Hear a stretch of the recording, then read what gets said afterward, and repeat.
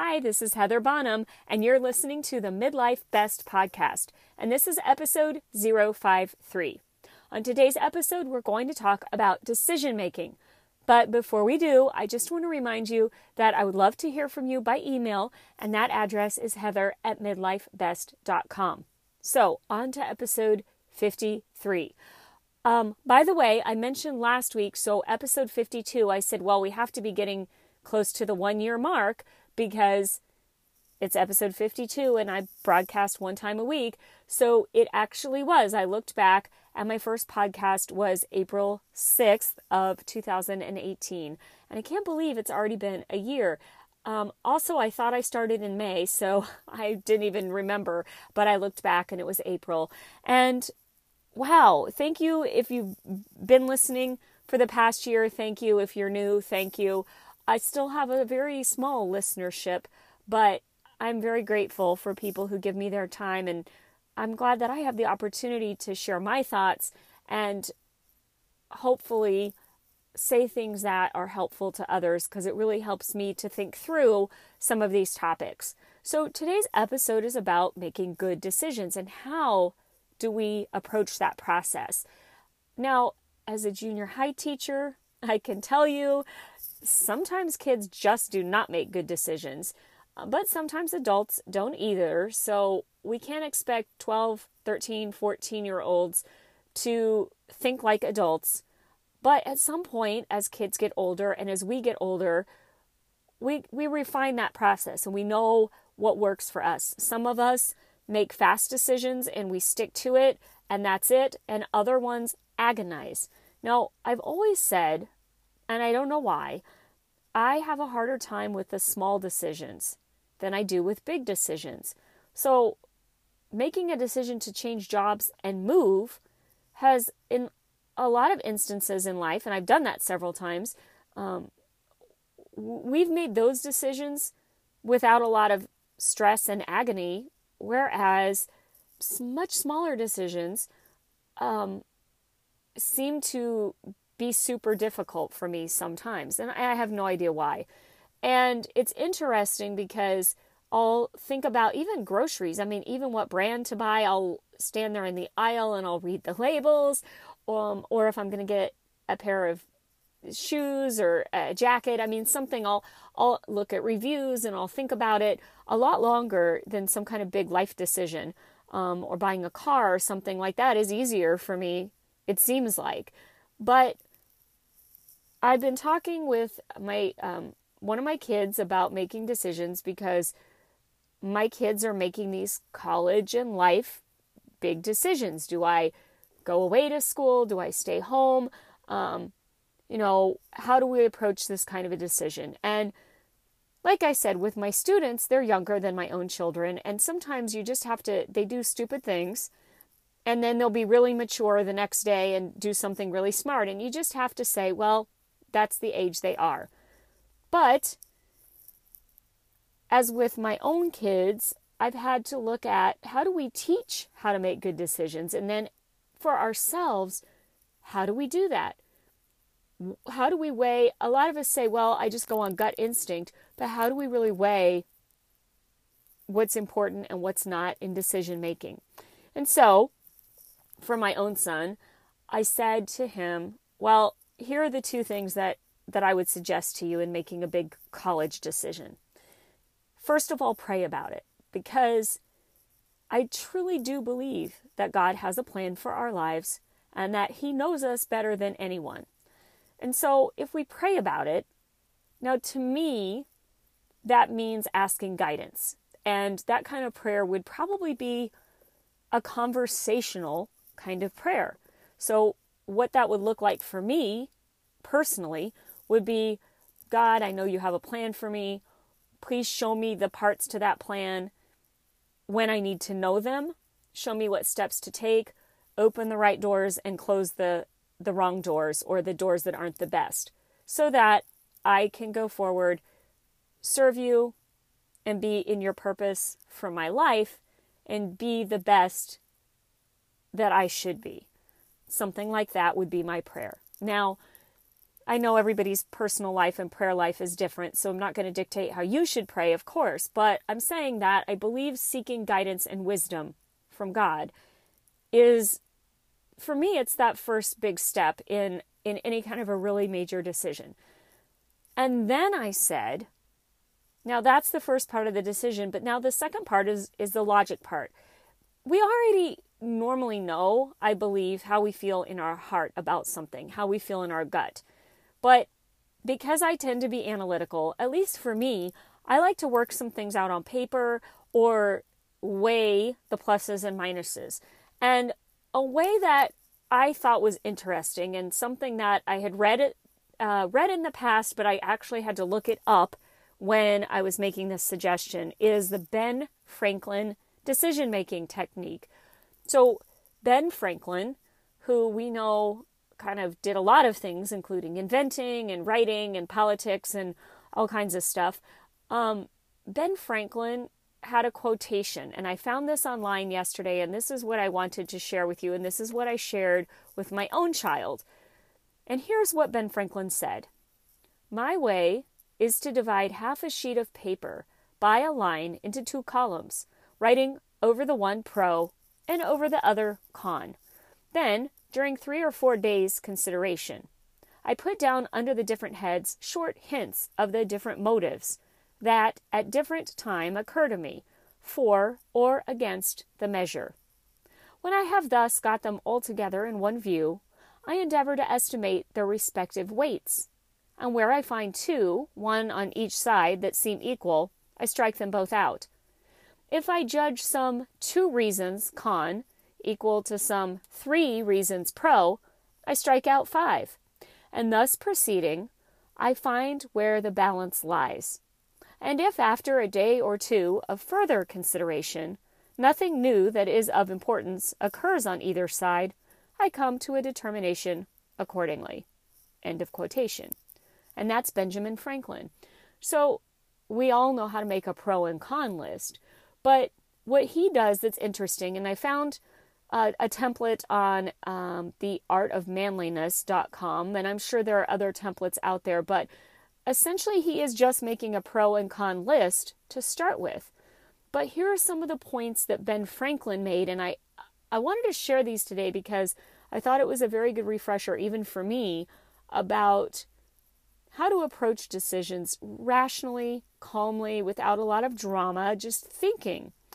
And so the prayer part is first, and the emotional part for me is always there because I'm emotional and I feel things strongly, but the logic part I love. It all flows together. But what he's saying is more than just pros and cons. For one thing, he takes time, but not too much time. So instead of spending months agonizing over some kind of a decision, he says he takes 3 or 4 days to keep thinking of the pros and the cons. Now, I don't know if he revisits them at morning and night, or whether it's just he keeps the paper out. It kind of sounds to me like he keeps the paper out, and then as these thoughts come to him, he puts down the pros and the cons over several days. So then he has a time when he sits down and he does a logical kind of point system or weighing system. Now, I have in the past seen this, that literally it is a point system. So he numbers things maybe 1 to 10. But it doesn't say in this narrative if that's exactly what he does, but he does weigh them, and he says that. He says, I endeavor to estimate their respective weights. And so what he's saying is, looking at the pros and cons, if you have a small thing that's a pro and a small thing that's a con in making a decision, you just mark them both out. They kind of canceled each other out. So, for example, if you're saying, should I buy an SUV or should I buy a van? And one of them has a small pro like, I like the cup holders. And another one has a small pro like the sun visors are better. I mean, something that's really not that significant. Okay. Or yeah, one has a pro and one has a con. Like you're canceling out. So that doesn't matter. But then, and I guess he's saying, he's not as much comparing two different jobs as he's comparing one decision. So should I don't know, should I take this trip, or should I invest in this certain business, maybe something like that. But to me, and what I've seen online, it works when you're making decisions that have multiple options as well. So anyway, whatever cancels itself out, you cross them out, a pro and a con. But if you have, what he's saying is 2 reasons con and 3 reasons pro that he seems to balance, you cross out all of them until what you get is the things that are the most important factors.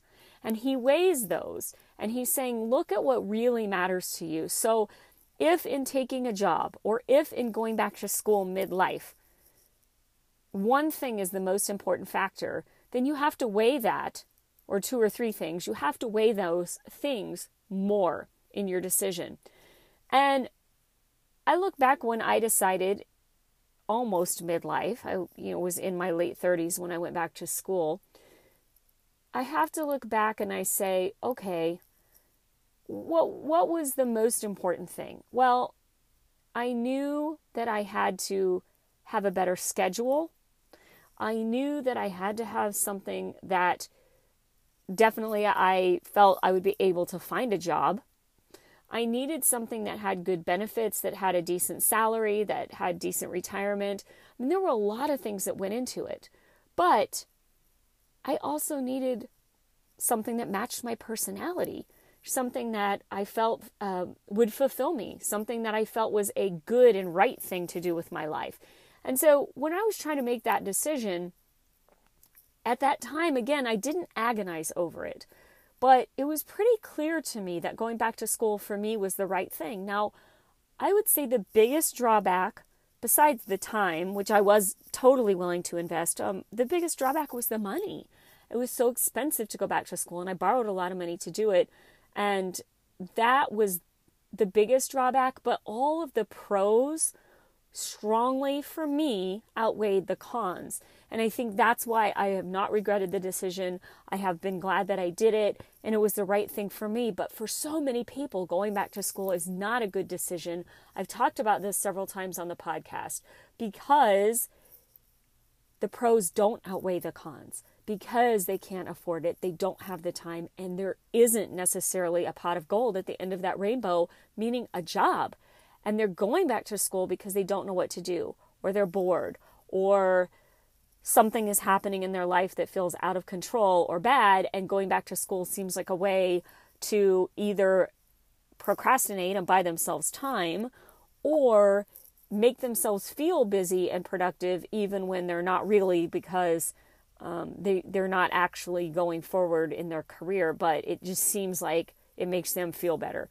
So, and I'm not being harsh, I'm just being honest, but this decision-making process is interesting. So then he says, Ben Franklin, back to Ben Franklin's method, he says then he figures out the balance. He figures out what decision looks like the winner, the right decision. But then he says he gives it another day or two. Now again, not 6 months, but another day or two of further consideration. He's waiting to see if anything else comes up that he hasn't already considered, that he hasn't already thought about and put on his pro-con list. And so he says, and back to the quotation, to repeat that part, he says, quote, "And if after a day or two of further consideration, nothing new that is of importance occurs on either side, I come to a determination accordingly." End of quote.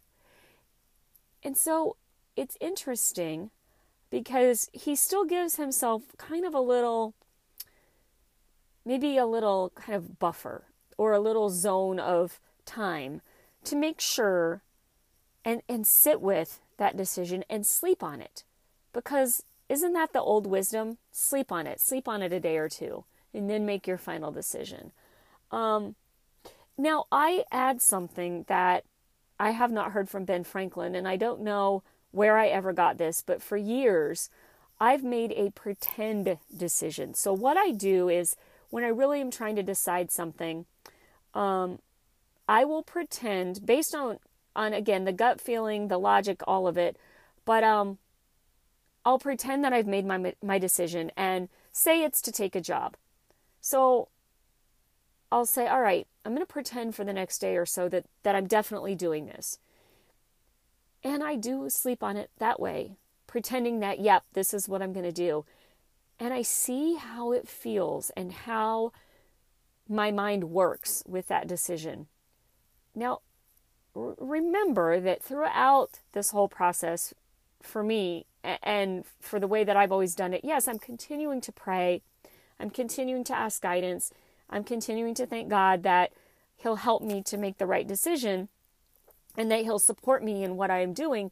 But I also believe that sometimes it's not necessarily right or wrong. Sometimes you have many options, and I don't think God's mad at you if you choose, door A, B, or C. And I don't think that any of them is bad, but maybe there's one that's the best. And maybe you aren't quite sure 100% which one that is. So what I do is I make this pretend decision and I see how it feels.